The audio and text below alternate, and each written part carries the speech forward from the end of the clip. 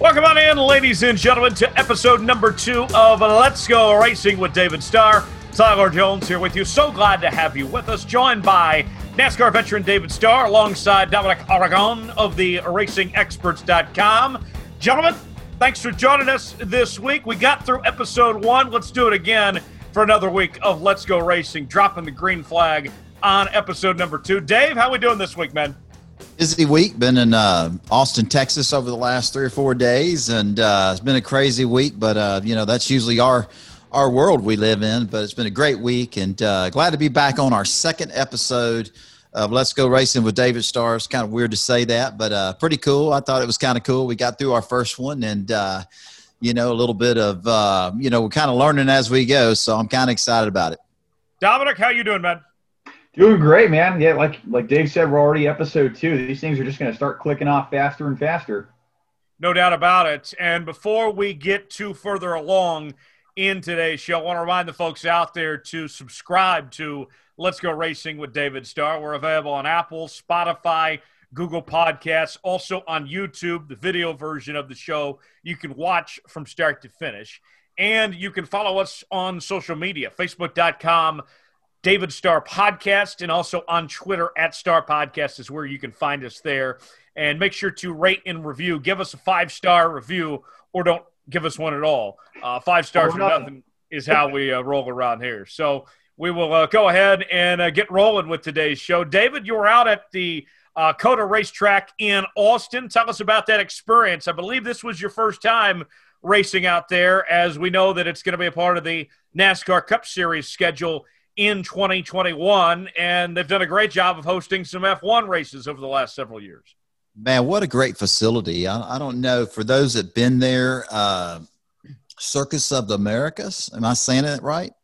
They called it, we usually say COTA, Circus of America. I don't really know the exact name of the beautiful racetrack there, but man, they built a heck of a facility. It's beautiful. I've been by there several times. Chaz Glace, that owns Chasco, been a partner for 22, 23 years with me on the NASCAR side. They did a lot of construction, a lot of work in building that place. And when it was finished, they invited me down, and I went down to Austin and drove around and checked it out, but never been on the racetrack. And man, unbelievable. What a racetrack. It was awesome. My uncle Mike Starr, that owns the NASCAR driving school there at Texas Motor Speedway, he built a Camaro. Another good friend of mine, Larry, was part of that. He's partnered on the car, and to be able to go down there and run, we ran in a racing league called the World Racing League, and I don't know a whole lot about it, but they travel all over the United States, and that race at Daytona, Watkins Glen, Road America. I mean, they have these big races, and they had I think it was their championship weekend, 8-hour race, enduro race on Saturday. And again, backed it up with another event on Sunday, which was another 8-hour enduro race, and to crown their champions, and what an experience that was. My goal was to go down there and just get on the racetrack, and knowing that NASCAR announced that we would be going to COTA, going to the track in Austin there in May, sometime in May.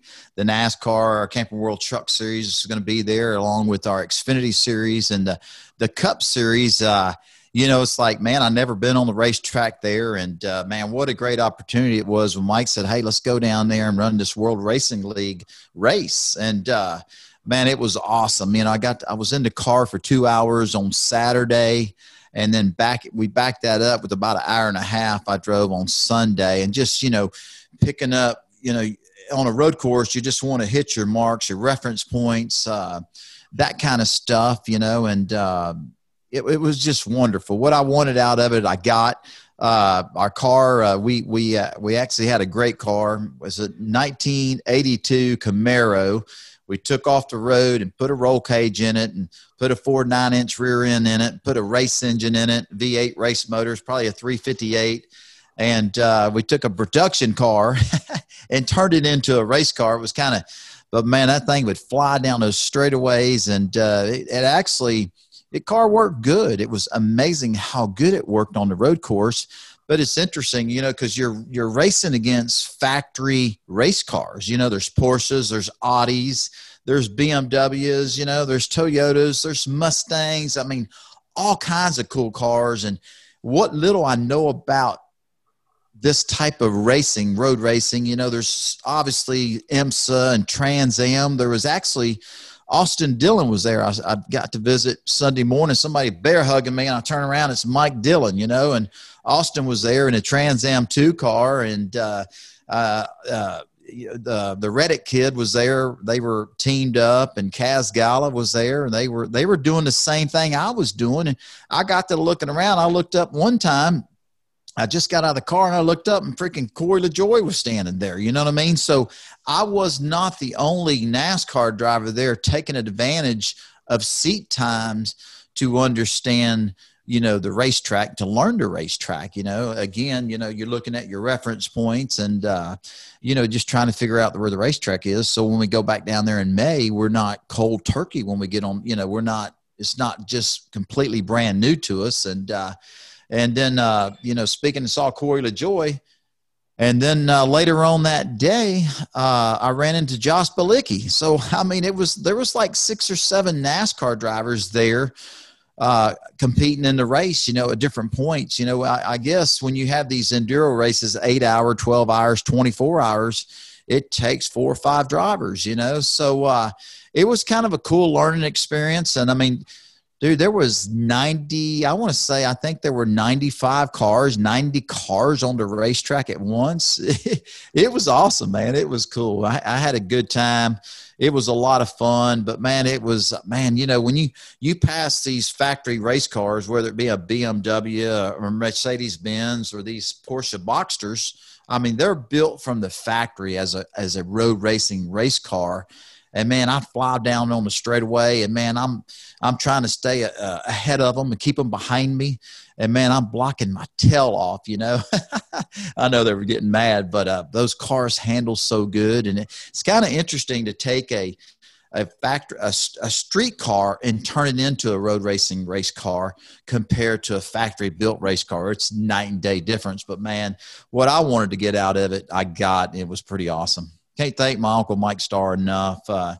He just built a heck of a car. And my cousin, Mike's son, Tyler Starr, was one of the drivers. And we had a good friend of ours from Phoenix, Arizona, Billy Kahn, that owns the Interstate Batteries distributorship there. He's also has raced in the NASCAR Winston West Series and now K&N Series ARCA.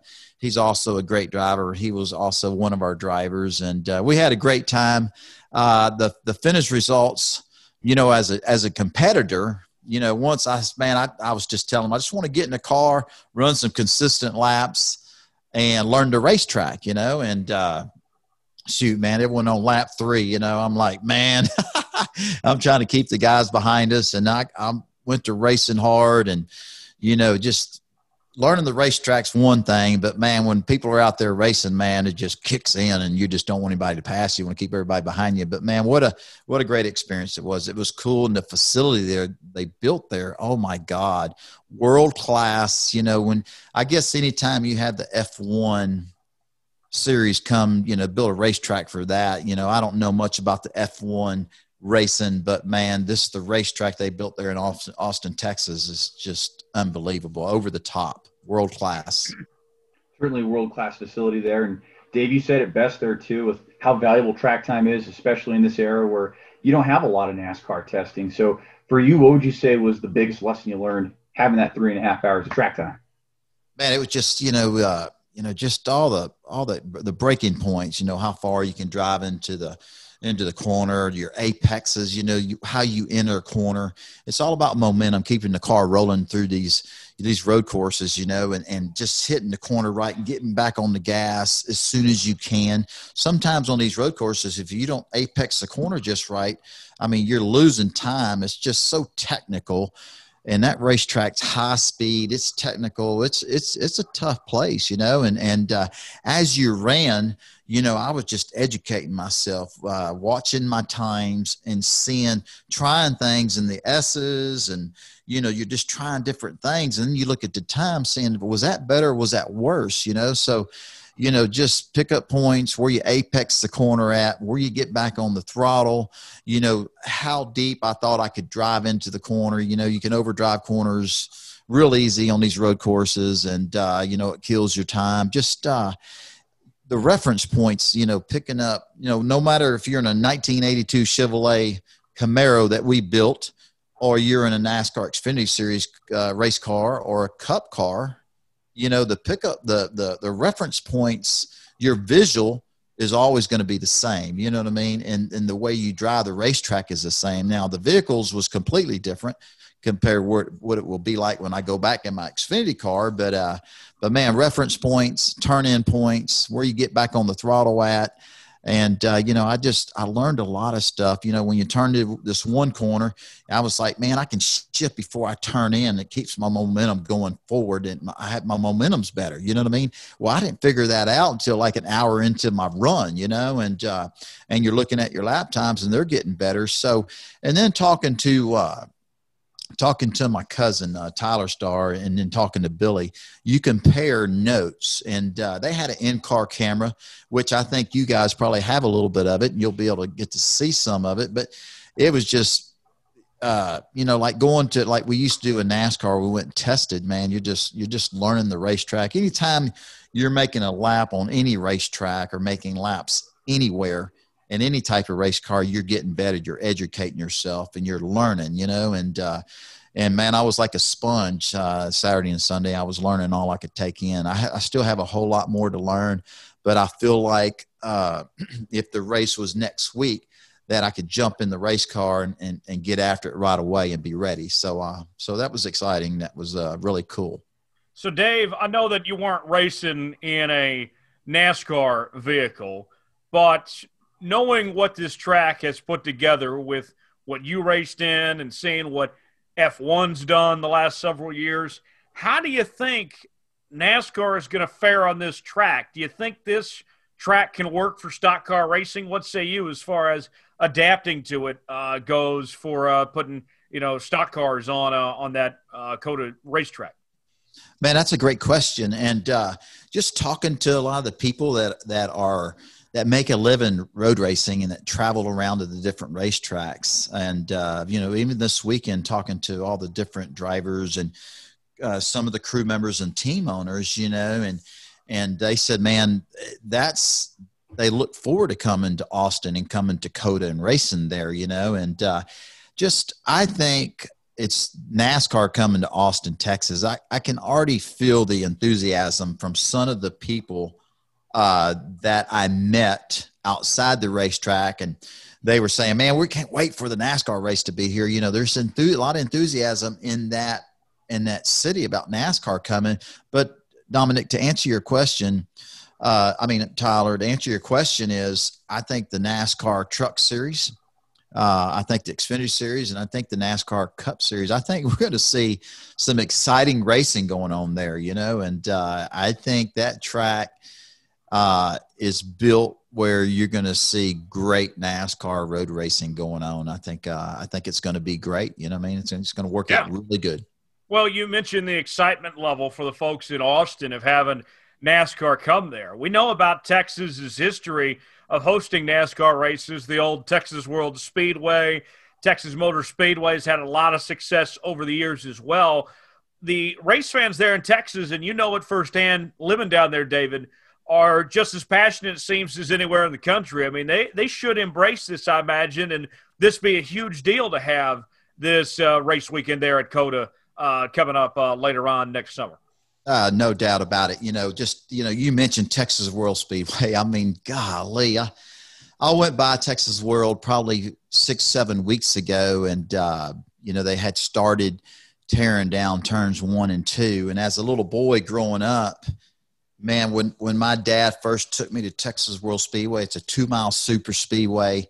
I even think it's better than the Michigan International Speedway. Michigan's awesome, 2-mile tri-oval like the California Speedway there in Riverside, California. Texas World Speedway has so much banking in the turns. It's like Daytona type bankings, and man, that place was so fast. And I remember as a little boy watching A.J. Foyt, Richard Petty, David Pearson, Bobby Allison, Buddy Baker, man, all the greats just raced there. You know, it was just great as a little kid being there. It was my favorite racetrack of all times. And actually, when my Uncle Mike started our NASCAR racing school back in 1990, we started at Texas World Speedway, and man, what a cool time we had to be there as long as we were, and makes thousands and thousands, hundreds of thousands of laps there in a NASCAR race car during the schools, giving race car rides and being an instructor. Man, just a great place. And then, you know, when they announced they were building the Texas Motor Speedway, and you know, if you look back in the records, I don't have all the facts, but man, the Texas Motor Speedway, what a speedway we have here in Fort Worth, Texas. And I think on a Sunday, I don't remember what year, maybe 2004, 5, 6, there were 236,000 people at that facility on race day for a cup race. That's amazing. You know what I mean? It was just amazing. And then to have them build a world-class road course racetrack in Austin, Texas, man, you know, for me, being a Texan, being from Houston, Texas, I'm Texas proud. I'm Houston proud. I'm proud of where we should all be proud where we're from, where we come from, and where we were raised at. But man, there's a lot of deep heritage of auto racing, a lot of passion, just a lot of racing that was always in Texas as a kid growing up. And it's cool to see that they built the Circuits of America, COTA they call it, world-class road course here in Austin, Texas. I love it that racing's strong all over the United States, but it's very strong in Texas, and I'm proud of that. Absolutely. And certainly with this podcast, David, we're sharing the backstory. We're sharing where that burning desire came to be a race driver, a racing driver. And certainly across Texas, there's a lot of great places to go racing and to get your start. Share with us some of those awesome tracks that you got your start at, and maybe tell us how many tracks you think you've raced at over the state of Texas.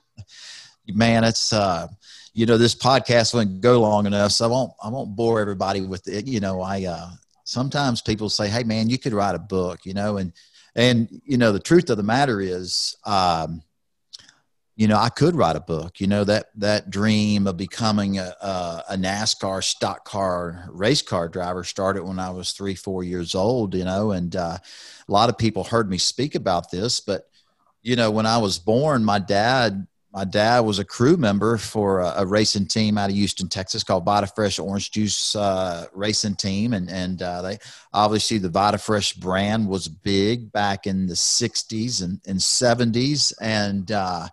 And man, Gordon Van Loo that owned VitaFresh Orange Juice, he had Indy cars. He raced in the Indianapolis 500. He had people like Bobby Unser drove for him. And then on the stock car side, which that was the side my dad worked on, they had two drivers, Ronnie Chumley and a guy named Tony Bittenhausen Jr. And the Bittenhausen name is strong in Indianapolis. You know, I didn't know Tony Bittenhausen Sr., but man, the Bittenhausen name, Gary Bittenhausen, Merle Bittenhausen, Tony Bittenhausen Jr., Tony Bittenhausen, the dad, I think he was killed at the Indianapolis Motor Speedway in 1961. And, you know, I don't really know all the facts of the story, but Gordon Van Loo from Houston, Texas, where I'm from, that owned VitaFresh Orange Juice, somehow or another, he was friends with the family and brought Tony Bittenhausen Jr. down to Houston, Texas, and started his career at Myers Speedway. Myers Speedway was a half-mile asphalt track that was our local racetrack. And man, as a kid, as a 3, 4, 5 years old, as a young kid, getting to go to the VitaFresh Orange Juice race shop and getting to go to Myers Speedway, man, I remember it like it was yesterday. You know, Ronnie Chumley, Ronnie was Ronnie was just, he was my hero, still my hero. Ronnie's 85, 86 years old, lives in Magnolia, Texas, just north of Houston. And every time I go to Houston, I always go by and see Ronnie and just talk to him about, you know, the times I remember. Man, I love watching him drive that Vitafresh orange juice 66 or 68 Chevrolet Chevelle. You know, they had some really cool race cars, and man, just growing up around it and sitting in the stands on Saturday nights. You know, I couldn't wait I couldn't wait to go to the racetrack, and just all the different drivers. You know, Larry Schild, AJ Foyt had a car that raced against Ronnie Chumley. AJ Foyt, obviously the biggest name in auto racing, 4-time Indianapolis 500 winner, Daytona 1972 Daytona 500 winner. You know, AJ Foyt as a kid growing up was my hero. You know what I mean? I idolized him. And he had a car that competed when I was a little boy. Had a driver named Larry Schild that drove it, and Larry was like a Dale Earnhardt. He had that much talent. He was yeah. I didn't know this, but I was 4, 5, 6 years old sitting in the stands. You know, Larry was only 17, 18, 19-year-old kid driving for AJ Foyt, and man, he was hard to beat. They had another guy named Freddie Fryer. And golly, a lot of people know who Freddie Fryer is. He's like a Dick Trickle. Freddie Fryer was unbelievable, and be exposed to those greats, these short track greats at an early age, man, and sitting up in the stands watching that. I fell in love with it, man. I wish in school, you know, I barely made it out of high school, but man, from an early age, I read all about Richard Petty and about NASCAR racing, about the Daytona National Speedway. I was exposed to it so young, and I fell in love with stock car racing at a young age, man. That's just, you know, I still, like I said, y'all hear me say this a lot, but I still pinch myself because, man, I'm so blessed, so thankful. I thank my dad just for being a part of it. Cause man, I definitely followed him in his footsteps, and man, it's been awesome, you know, and the relationships, you know. Now I'm great friends with AJ Foyt, got to drive his NASCAR Xfinity car, and, you know, he was my idol. I mean, he was God, you know what I'm saying? And just idolize him, and going to his shop, you know, when I was a teenager, and I'd be on these dates, and I say, hey, I'm going to take you to dinner. And then when we get done dinner, you know, you're 16, 15 years old, 17. And then we're driving to AJ Foyt's race shop to go look at a building. you know what I'm saying? I mean, just, man, you know, I love it, you know, and just the racing. Richard Petty and Bobby Allison, Neil Bonnet, they came to Myers Speedway. Bill White was a super modified driver. There's just so many, you know. Bill White just passed away 2 or 3 months ago, and got another guy named Von Brun. And just, you know, growing up watching these guys, it really impacted my life, and had a lot of, you know, that inspired me.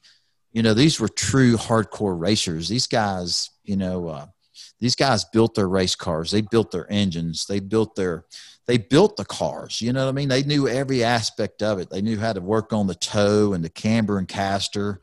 And man, these guys put on a heck of a show. I remember being 4, 5, 6 years old. I remember everything about the racing.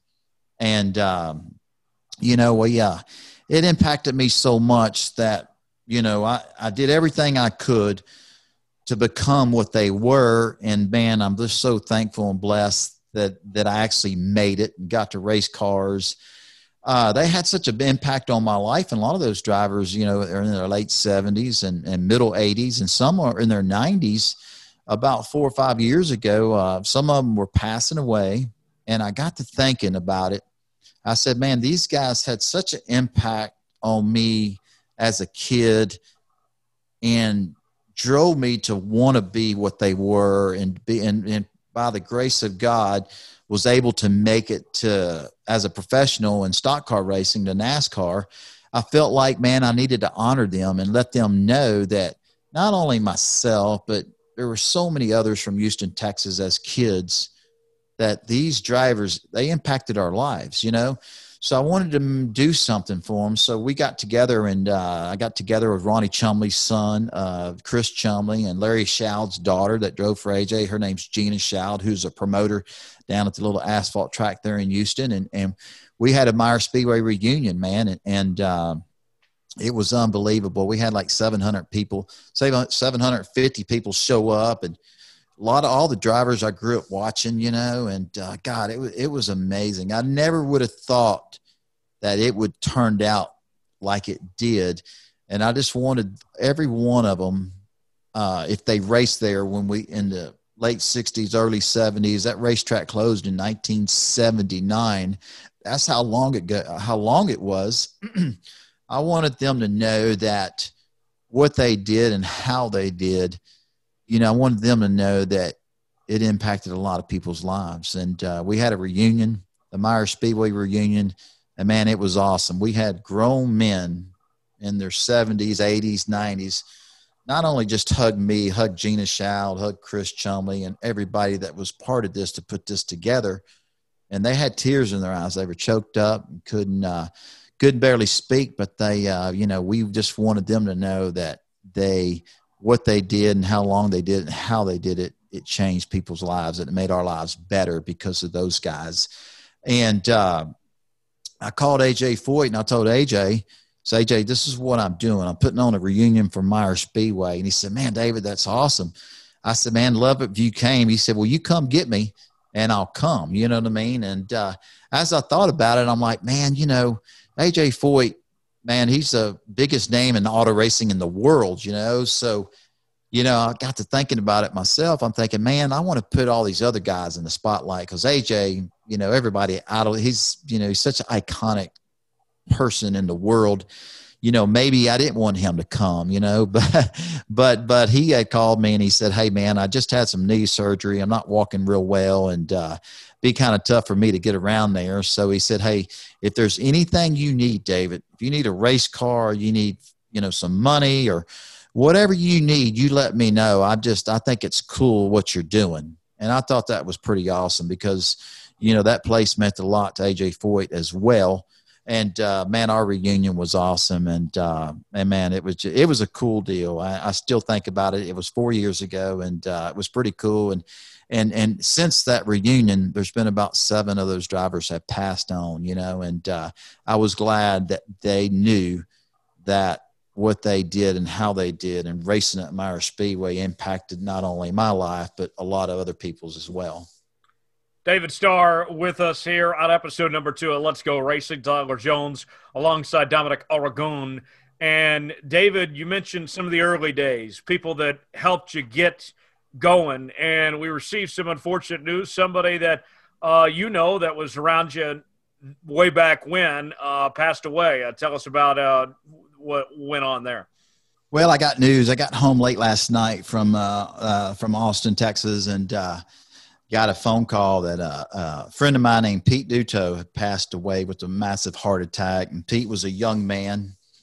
I'd say Pete was about 50 years old, you know, just a great friend. But, you know, I talk about writing a book. I could write a good book on just all the ups and downs and the peaks and valleys and who helped you. And it's just, you know, but Pete was just a great race car driver. You know, this racing business, you know, it's just a big family. And, you know, when you race locally, you grow up in a city, your local racetracks, maybe you got 1 or 2 in a big city like Houston, Texas, and you travel up to the Dallas-Fort Worth area. You go, you know, you start moving over to Louisiana, Oklahoma. You know, you know, there's racing all over the United States, but it's just a small family, you know, and the people you race with and the people that give you opportunities that help you, you know, I said it the last podcast, our first podcast, every race car driver, I don't care if it's a NASCAR race car driver, a guy that races in the street stocks for 10 years at the local dirt track, an IndyCar race car driver, a drag racer. There's so many people behind everybody's careers that help you get there. You know what I'm saying? And And so Pete was a great friend of mine. He was a competitor, and man, that guy won a lot of races and was just a great friend of mine. And his dad owned a junkyard about 10 miles from where I lived and from our automotive transmission shop. And I had known Pete and Chris Duto because I've been around racing since I was a little boy, you know, and Chris Duto raced, Pete's dad raced at Meyer Speedway, but Chris gave me my first car, my first car that we turned into my first bomber race car that I started racing. He gave it to me, you know, and you know, he just did a lot for me. And you know, as a young kid racing bomber cars, you know, I'd go to the junkyard and man, I could get any kind of springs I wanted, shocks, wheels, and tires. And I didn't know what I was doing, but man, I would go there and load up on tires that I thought would get me more traction there at the dirt track. And, you know, I got springs out of a pickup truck, and man, anything I ever needed, I could go to that junkyard and get. And, you know, when I would go up to the counter and show him everything, he said, just put it in your truck, put it in your car, and come get me and show me what you got.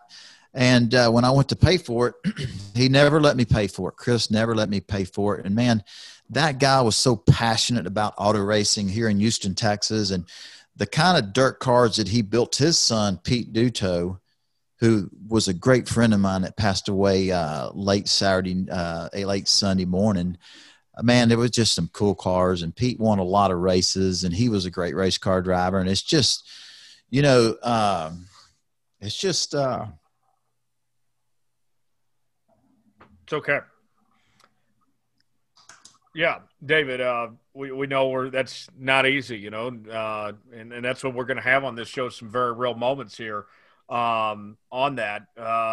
Dominic, anything you want to elaborate else on this for David? Yeah, no, Dave, just you're right. There's always going to be those people who have helped us along the way, and so many moving parts and pieces that help us to get where we need to go. And no, your friend and person here, he's going to be in my thoughts and in my prayers, and this whole family is in my thoughts and prayers. And you guys are my thoughts and prayers too.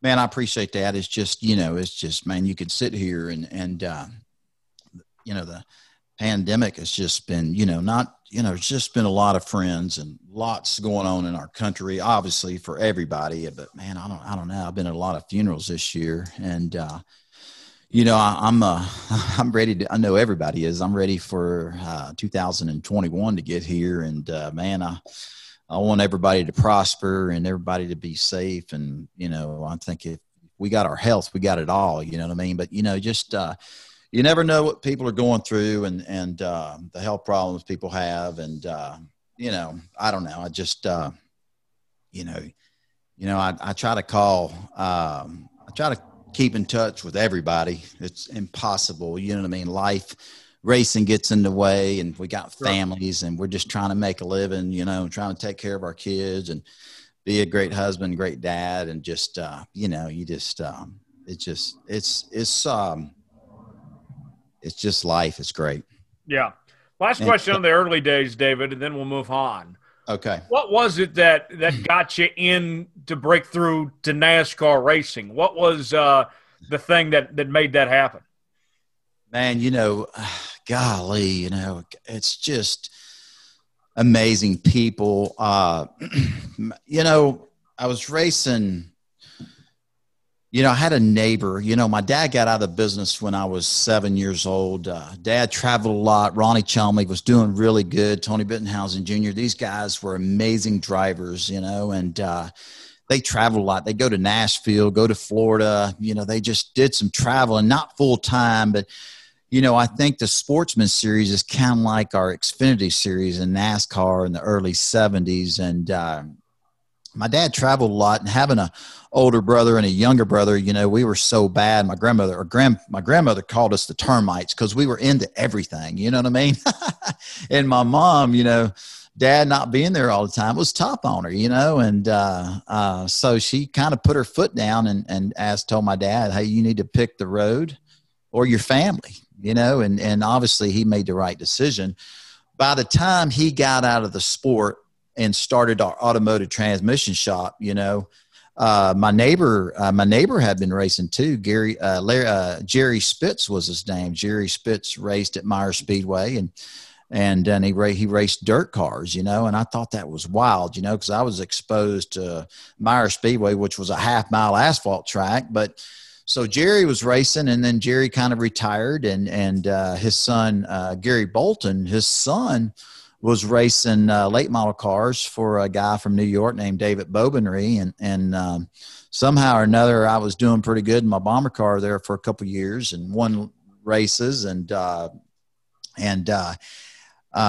guess David Bobenry and my neighbor, Gary Bolton, they kind of had a disagreement and they split up. Next thing you know, David Bobenry came to me and said, "Hey man, you want to drive this dirt wedge late model car?" I mean, I was 15 years old. I'm like, you got to be kidding.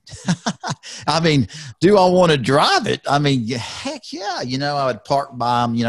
We raced at Big H Motor Speedway there here in Houston, Texas. And man, it was some great racing. And golly, that opportunity, it was just, it's like, you can't believe that you're getting in this race car that has just 1,000 horsepower. I was racing against guys that had Hendrick motors and, Rouse engines and big, massive dirt wedge late model race cars, and I couldn't believe that I was getting to do that. And I was driving for David Bobenry, but man, that was amazing. And I'm going to fast forward. I've driven for a lot of different people, and but it wasn't until my uncle Mike Starr, he went to the Charlotte Motor Speedway, and I went later, but he went to a racing school there, and he came back and he said, "Man, I'm going to put you in a sportsman car." They were running these sportsmen. It was a NASCAR type race car. I think it had to be at least a 5-year-old cup car with a very, I don't even remember the engine rules, but it had to have a 2-barrel carburetor. They were racing Atlanta Motor Speedway, Charlotte, and I don't remember the other tracks, but Mike said, "Man, we need to run a sportsman race. I'm going to put you in a race." So I went down to the racing school there and went through that at the fast track driving school there at Charlotte Motor Speedway. And anyway, there were so many entries in that first sportsman race that we were going to go to at the Charlotte Motor Speedway. I mean, there was like, man, I want to say there was 75 entries trying to make a field of 43.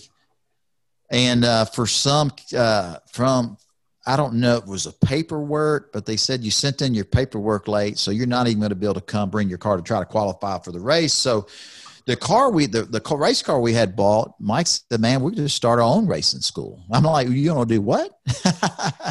He said, "We're going to start a NASCAR racing school at the Texas Motor Speedway." And I'm like, wow, man. And man, we went to Charlotte and went to, I'm trying to remember the team owner's name. Jimmy Spencer drove some of the first cars that we bought that we had in our Team Texas High Performance Driving School based there at Texas World Speedway. Travis Carter was his name. We bought 5, 6, 7 cars from Travis.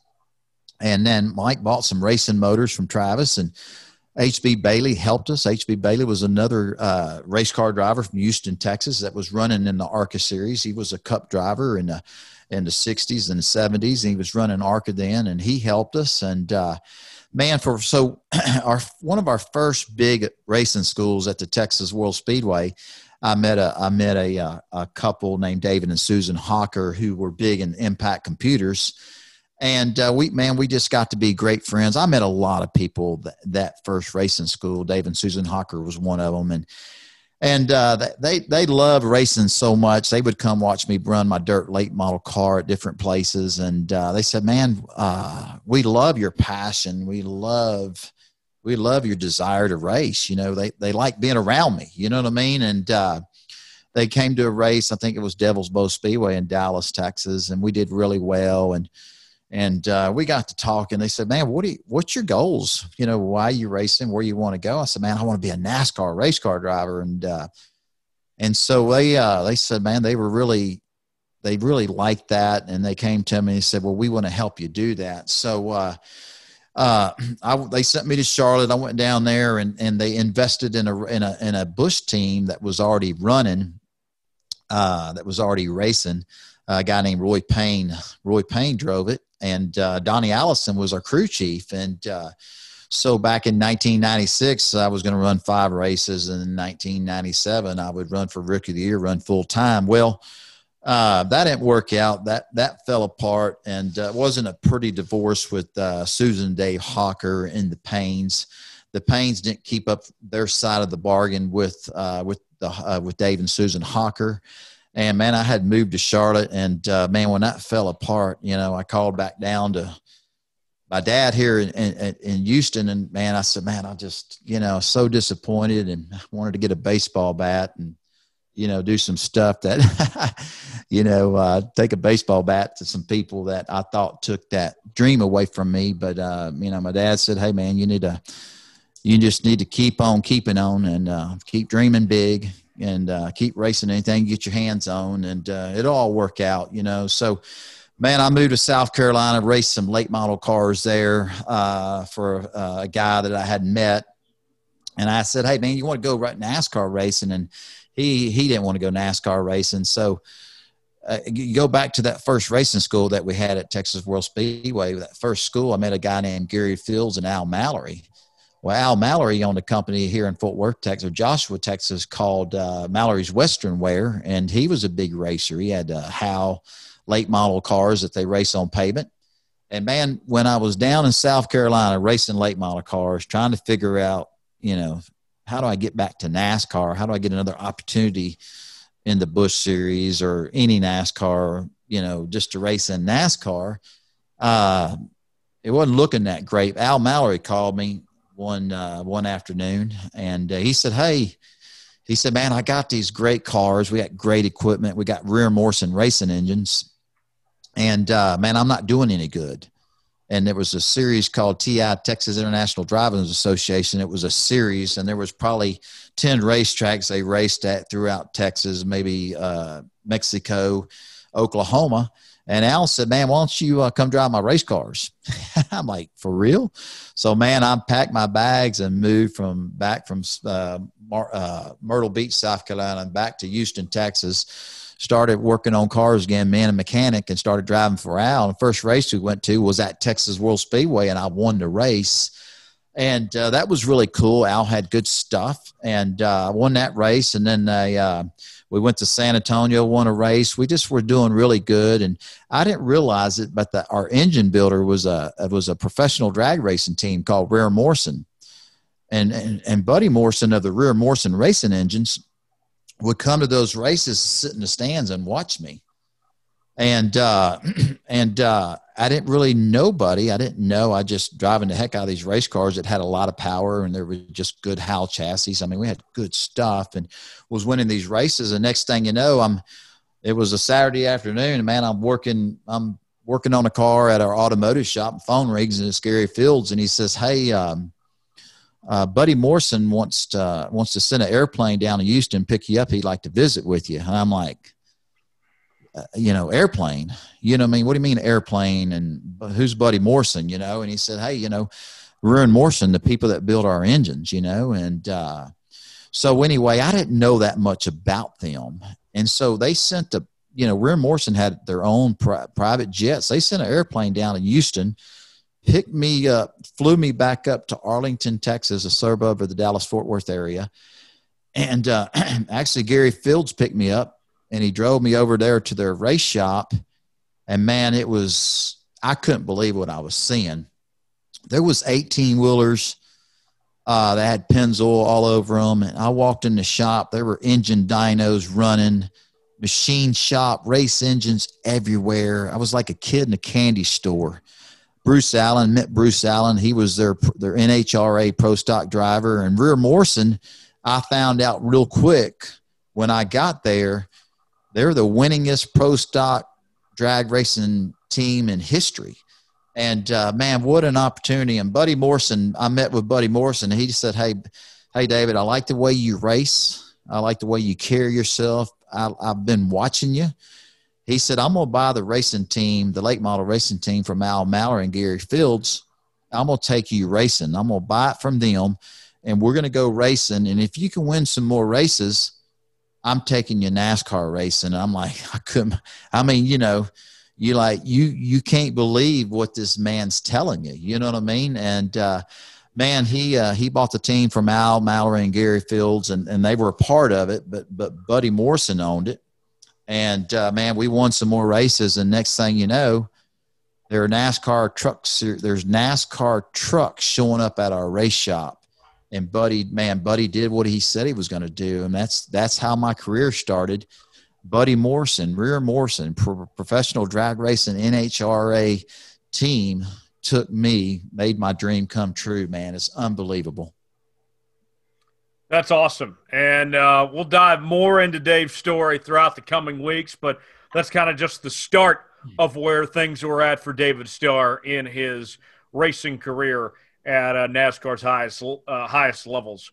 And we'll transition. Got a couple more things before we get out of here. Dominic, I'll hand things over to you for this week's news and notes. Yeah, just some headlines going around the sport of NASCAR. Next year's Daytona 500 is going to be run without fans. So for those that have already purchased tickets, the Speedway is planning on accommodating guests.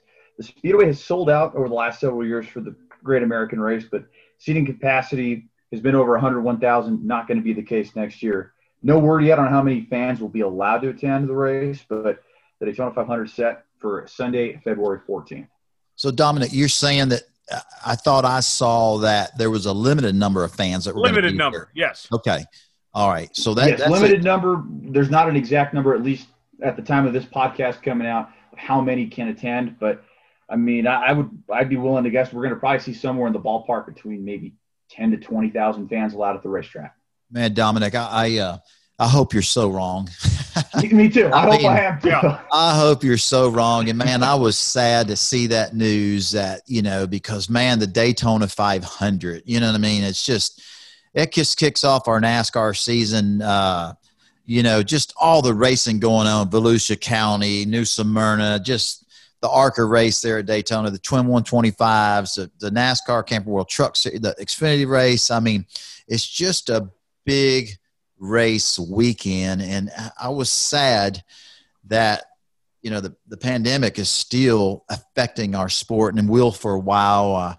Like everybody else, I've been watching the news and coming out with the vaccine. I'm just I know everybody is, and we all get tired of hearing it, and I get tired of saying it and hearing it. But man, we're so ready. Our sport, right. we need fans. We need all our fans, and our sport does not work without our fans. You know what I mean? So I hope, not to interrupt you on the news, but God, I hope that, that's a significant number, like 50 or 60 or 1,000 that will come to Daytona. You know what I mean? But the states and, all the officials and the government, the governor, and they'll figure it all out. But golly, I just hate to get our 2021 NASCAR season started off with a limited number of people that can show up for Daytona. That's just terrible. Well, and real quick, Dom, this year's Speed Weeks, did they change up the schedule where it was going to be more fan-friendly, where they could see more things in a tighter window of sorts? I think that was the plan, to try to condense it down to a lot less time. But, yeah, we'll just kind of have to wait and see how this is all going to happen. You're right, David, too, with less fans showing up to the Daytona 500. That's such a momentum killer. Whoever wins that race on Sunday, they're going to get out of their car and just see sparse fans in the grandstands. That's got to be a gutted feeling for sure. And some other news out of Florida, too, that we were kind of following over the weekend. Ty Majeski came away victorious in the Snowball Derby. So Majeski beat out Derek Thorne for the win at Flag Speedway, and some of the other NASCAR guys that were in that race too. Chase Elliott, the defending Cup Series champion, he finished third. Other NASCAR notables, Chandler Smith, who just announced he's going full-time truck racing, finished fourth. Kyle Busch was seventh. Grant Enfinger was eighth. Derek Kraus was 15th. And the victory was Majeski's first in the event. Man, Tyler and Dominic, you guys know that the Snowball Derby, I've never been a part of that, but man, that's the Daytona 500 of stock car short track racing in the country. You know what I mean? And I look forward when our NASCAR season's over to keep up what's going on with the Snowball Derby, with the social media and all the social media platforms we have. It's really great to keep up with that event. But man, those late model short track racers from across the United States, they're the best of the best. So, I mean, when you beat Chase Elliott, you know, and for most of the race fans, you know, I don't remember how many entries there were, but you're talking about, you know, I think there was probably somewhere in the 60s, high 60s entries that showed up to make the Snowball Derby race. And I think, you know, again, I don't know how many qualify for it, but that's a tough one. It's tough to make that race. It's so tough that our 2020 NASCAR Cup Series champion, Chase Elliott, didn't even qualify for the race. He had to run the last chance race. And I'm not sure if that last chance race, you know, if they take the top 3 or 4 or 5, I don't know what it is, but Chase had to race his way into the Snowball Derby. And I know the race fans that were there and the ones keeping it up on the social media like I were, man, it was some drama going on. It was some excitement. You know, can you imagine, you know, having a Snowball Derby and Chase Elliott's there and him not making the race? I mean, that was big. And for him to win the last chance race and to come back and finish third in the event, man, he put on a heck of a show for the fans. And, you know, anytime you talk about Kyle Busch and, you know, Bubba Pollard, I mean, there's just every guy that was competing in that Snowball Derby race, every one of them are champions, are good. It's the best of the best from around the country. And not only was the Snowball Derby ran, they had the Snowflake ran on Saturday evening, and I don't remember who won the Snowflake, but that was a big deal. You know, it's a late model, super late model race car with kind of a crate motor in it. And Dominic, are you aware of who won that one? Johnson won the race. I'm slipping on the first name, but yes. Right. Yeah. And man, there was some drama there. Like I said, I was trying to keep up with it. I was more keeping up with what was going on for the Snowball, but the Snowflake, I mean, I don't remember the driver's name, but the driver that won the Snowflake Saturday night, he put on a heck of a show, and it was a great race. But I heard he got disqualified after the fact. After he won the race, he was disqualified, and the guy that finished second won the Snowflake. I mean, and again, I mean, that Snowball Derby, that, you know, the Snowflake race, they got a modified race, they got a truck race. I mean, that is just the powerhouse of all the strong hitters around the United States. When you win a race at the Snowball Derby, whether it's the modified truck race, the Snowflake, or the Snowball, you have won the Daytona 500 as short track racing. You know what I mean? Pretty awesome. Well, absolutely. And some other – oh, go ahead, Tyler. Go ahead. Real quick, just the names they were able to bring in. You mentioned Chase Elliott, Kyle Busch. I was impressed with that, of just the job they put together to have those names. What else we got? Yeah, some more news out of Florida, too. I mean, Rick Hendrick kind of put the cat out of the bag in Phoenix a few weeks back, but it's now official. Jimmie Johnson will be running the Rolex 24. Johnson will be running a number 48 for the 24-hour sports car race at Daytona International Speedway next month. He's going to be teamed up with Action Express Racing and Hendrick Motorsports. The 7-time NASCAR Cup Series champion will have teammates that include Simon Pagenaud and Mike Rockenfeller. So 2021 will be Johnson's 8th attempt at the race and his first since 2011. He's never won, but his best finish has been second place twice.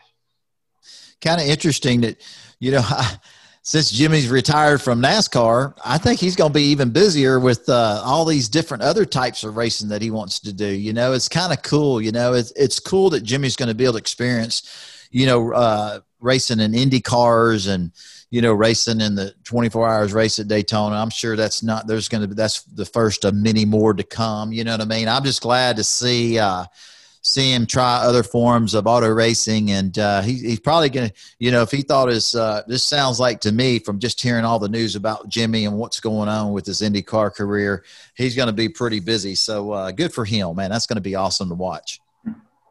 Absolutely. And then just some of the other news and headlines that we were following around too. For the first time in nearly 3 years, AJ Allmendinger is going to be having a full-time NASCAR campaign. Colleague Racing announced early in December that Allmendinger would be racing for the team on a full-time basis in the NASCAR Xfinity Series. So he's going to be one of your regular competitors week in and week out. He's competed for the team on a part-time basis over the last 2 seasons, earning 3 wins for the organization. Allmendinger, we should also note, is a past winner in the NASCAR Cup Series, earning one victory at Watkins Glen in 2014 and also a playoff berth that year. Man, you know, Allmendinger, God, just a great guy, man, one heck of a race car driver. And just talking about Jimmy Johnson and IndyCar racing, I remember watching AJ Allmendinger. It might have been the kart series. I mean, man, he was winning. He was I remember it like it was yesterday. Man, that guy he was one heck of a IndyCar racer. He won a lot of races on the Indy side, and it was really cool when they brought him, when he jumped over to the NASCAR side, and, you know, and man, it didn't take him long and to figure out that he was one of the all-time best on these road courses, you know, and he's just a strong competitor. He's a good guy, hardcore racer. And I'm glad to see, you know, I'm sure he does a lot of commentating, but I'm sure he'd rather be inside that race car competing. And I'm glad to see him come back and get an opportunity, a full-time opportunity. He deserves it. He's you know, he'll be a contender for the championship. I can assure you of that. That Collie Racing, that team, man, those guys are good. They affiliated with RCR, Richard Childress Racing, and man, you win Xfinity races. That's their two cars. You got to beat them guys first. But good for AJ. Glad to hear that news. Yeah, he's had quite the career when you look at how he's run in the Cup Series, transitioning from open wheel to the Cup Series. And I think back to 2009 with AJ, how Richard Petty Motorsports couldn't even commit a full season to him because they just didn't have the funding. And they sent him down to Daytona in a car that was not locked into the race. Qualifies, he races his way into the Daytona 500 and finishes third in that rain shortened race. And that just kind of snowballed from there. You never want to say a race makes or breaks somebody, but I think back to that pivotal moment for AJ Allmendinger back in 2009, racing your way into the Daytona 500, and look how his career has gone over the last 10 years. Man, that's one of the cool things about Daytona, you know, just – people don't realize, you know, I've been NASCAR racing for 24 years and never had the opportunity to race in the Daytona 500. You know, man, I hope before it's all said and done in my career, and I hate to even say that, but I hope one day or one year I get an opportunity to attempt to race in the Daytona 500. And for people that watch it and keep up with the Twin 125 races there at Daytona, man, those races, you know, that set the field in the Daytona 500. There's some great feel-good stories. I think one of them from this past year was, you know, Timmy Hill racing his way in the Daytona 500. There's been several over the years, and man, these guys are so excited, you know, they can't even do an interview, you know what I mean? Because they're just, you know, they're so choked up, the emotions and what it means. It's just cool, you know, and like you said, Dominic, it's a game changer for some people's racing careers, you know.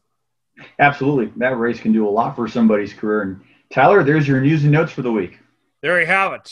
Dominic, appreciate you doing that. Last thing before we go and wrap up on today's show, we want to do some question and answers. It's our Ask David segment. We ask you on Facebook and Twitter to send us in your questions that you have for David each week, and we'll pick a couple. And where we will start with this week, David, is a question that comes in from Teresa. And Teresa writes, what's your favorite paint scheme you've had, David? Man, wow. You know, that's a tough question. And here's why. You know, and we'll talk about this in the future. With every person, every company, all the people that come together that make the budget what it is so I can race, make a living, and do what I love to do, race in NASCAR, you know, those paint schemes each and every week are very special to me and meaningful. You know what I mean? So I'd like to say that every week having these different companies and, you know, everybody's company's on the race car. We change the schemes up, and one's red and one's white, one's black. And man, every week is really special because we're there racing, and people are helping us, and companies are involved in our sport.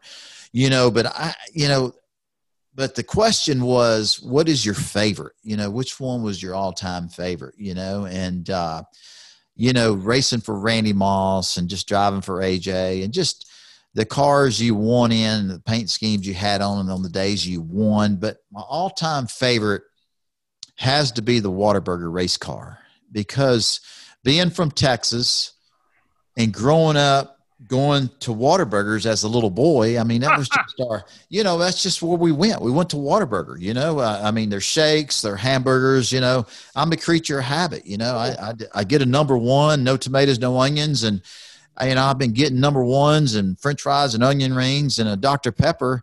I mean, for as long, it's kind of sad that, when I pull into these Whataburgers, the ones I go to almost every day, when they hear my voice, they already know what I want. You know what I mean? But man, my favorite paint scheme is the Whataburger race car. It's just so iconic and so noticeable, and people all over the United States love Whataburger.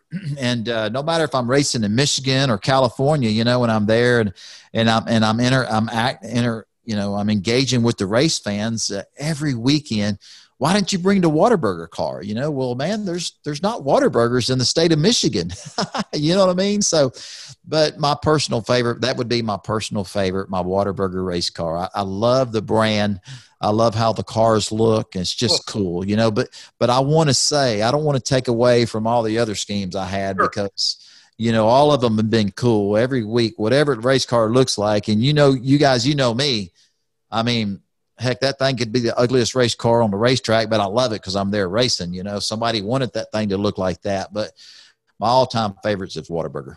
Man, Dave, I just want to say for the record, now I want Whataburger, and the closest one 70 miles away. So thank you for that. Oh yeah, I get hungry. I get hungry every time I see the Whataburger car, David. I just can't help but think I need a number 2 with mayo, no onions. Get me the fries and the chocolate shake. You dip those fries in the shake. My goodness, it doesn't get much better than Whataburger. Dude, right there. You're making me hungry, and you can tell for lunch today where I had lunch at. You know what I'm saying? So you know what I mean. It's just I love all our partners, and I love every weekend what our race cars look like.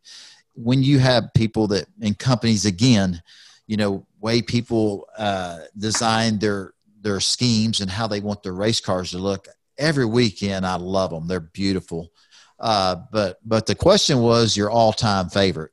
Yeah. And that would be the Whataburger car, the Whataburger race car. Well, and Dominic and I, we got to advertise our entities on your American Rebel race car back in Kansas. So I guess that's technically my favorite paint scheme, the one that had my face on it and had the racing experts on it. That was pretty cool. Putting the Jones Report podcast, the other show I do, and Dominic with the racing experts. We love doing that. And that was a wild story. I just asked you on my radio show if we could do it, and you said yes that day. Dominic was in studio with me that day. Yeah, well, hey, people say, man, you're always happy. You're always happy at the racetrack, and man, when you have a job like we have, you know what I mean? Man, life's good. You know what I mean? Even when you have a bad race, inside you're mad but man, even a bad race at the racetrack, even having a bad race or not the outcome, not turning out like you wanted it to is still a great day. You know what I'm saying? Oh, yeah. And that was cool that we got to put y'all's, y'all stickers on the race car. But man, you talked about the American Rebel race car, man. That was a good looking race car. It was. Having Andy Ross and Stan Ross, those guys helped me, and they designed the way that car looked, and it was cool. And they're safe, they're gun safes and they're concealed backpack carriers. I mean, unbelievable. It's just amazing that I'm nobody and I get to represent some of these great companies and their products on and off the racetracks. Amazing, So again, the Whataburger's my all-time favorites, but man, American Rebel, I mean, there's so many, and we'll talk about all of them coming up in the future. And I want to say, man, I can't wait to have our guests, some of the drivers, and man, I'm looking forward to some of my friends that that we had a lot of I mean, we were tough competitors. I mean, we were so tough competitors that, man, sometimes after the races, I mean, we were almost fist to cuff at times. But when all that passion, that just shows a lot of passion. But when you could set that to the side, we were great friends. You know what I'm saying? Right, so right. I'm looking forward to having those guys guest of ours. But anyway, that was an awesome question. Oh yeah. One more for you. This one's from you may know this person. You heard of Kim Starr? Who is that? It's David's wife, for people that don't know. Kim writes, if you could do it all over again, what would you do differently? Oh man, golly, lots. You make the best decisions. I'm a loyal guy. The people that support me, give me opportunities, I'm loyal. And man, that's just the way I'm made. That's the way I built. The people that help me, I mean, we're lifelong friends. And that's just not in the racing business. That's just in life in general, Right. And but to answer that, that's a good question that my wife is asking. Looking back on it, I was loyal to a fault. Loyal to a fault. I stood with people that gave me opportunities when other bigger and better opportunities came to me. That would have took me further in my career.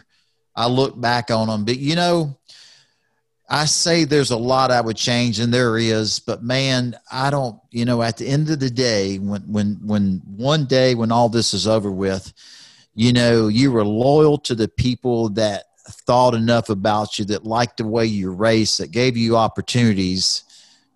I was with them to the end, to whether we ran out of funding or they got out of the sport, and that's okay. You know what I mean? And so there is a lot of things I would change, and there's a lot of things that I wouldn't change. And that's a great question. Hard to answer it, but I was loyal to a fault, and I think if I wasn't so loyal, I would have went a little bit further in my racing career. But it's been pretty awesome up until this point, and it's not over with yet. David, that's fantastic, and that's going to about do it here for episode number 2 of Let's Go Racing with David Starr. Make sure to subscribe to the show on Apple, Spotify, Google Play, and YouTube. New episodes out each and every Tuesday. I do radio in Lawrence, Kansas, Monday through Friday, 6 to 8 a.m. Also on air on Saturdays from 12 to 2. Dominic, what's going on this week on theracingexperts.com? Yeah, just keep staying tuned on our social media pages, especially our Twitter page at The Racing, RACN Experts. We love interacting with the fans around the sport, and we've been doing a lot of cool giveaways, a lot of cool NASCAR autograph, relic, hero cards, diecast, you name it. We're giving it away twice a week on The Racing Experts. So follow us there. Follow us for some news, information. Most importantly, we love engaging with the fans. So give us a follow there. That is great. David, we got to go, but anything else you want to tell the folks out there before we wrap up episode number 2? Man, thank you guys. Again, thank y'all for coming to me with this great idea. And thank you for putting it together. I love the race fans. I love the engagement with them. It's amazing that you guys and myself, that we even have people that follow us. I mean, we're just as normal as anybody. You know what I mean? Yeah. So I just want to say thank you for the race fans. Thank you for people that will listen to us talk for an hour. You know what I mean? And, we're just talking about what we love and what we're passionate about, and for the people that will listen to our podcast, I just want to thank you. If you're a race fan, you like racing, you like cars, and you tune into us, I just want to thank you, man. I mean, because we're just, at the end of the day, we're nobody specials. We're just a race. We're all just one big family. The race fans make it what it is.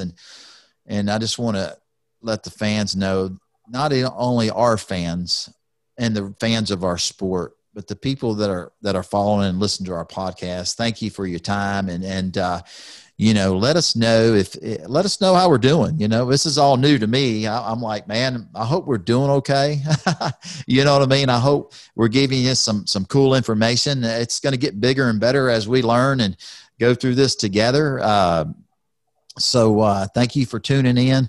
There's a lot going on, man. I'm during this during this great time, the holiday season and everything going on. I'm trying to enjoy it with my kids and my wife. But, you guys know I'm stressed. I'm meeting with all my different sponsors. I'm trying to put together and look at what my budget looks like so I can make an announcement, figure out who I'm going to be racing for, what we're going to be doing in 2021. So there's just a lot happening, but thank you for the fans and thank you for following our podcast. Yes, absolutely. We got to put the checkered flag out on this edition of Let's Go Racing. For David Starr and Dominic Aragon, I'm Tyler Jones. Thanks for joining us, and we'll see you right back here on Let's Go Racing next week. Wait for the band to get ready. Stand in the lines to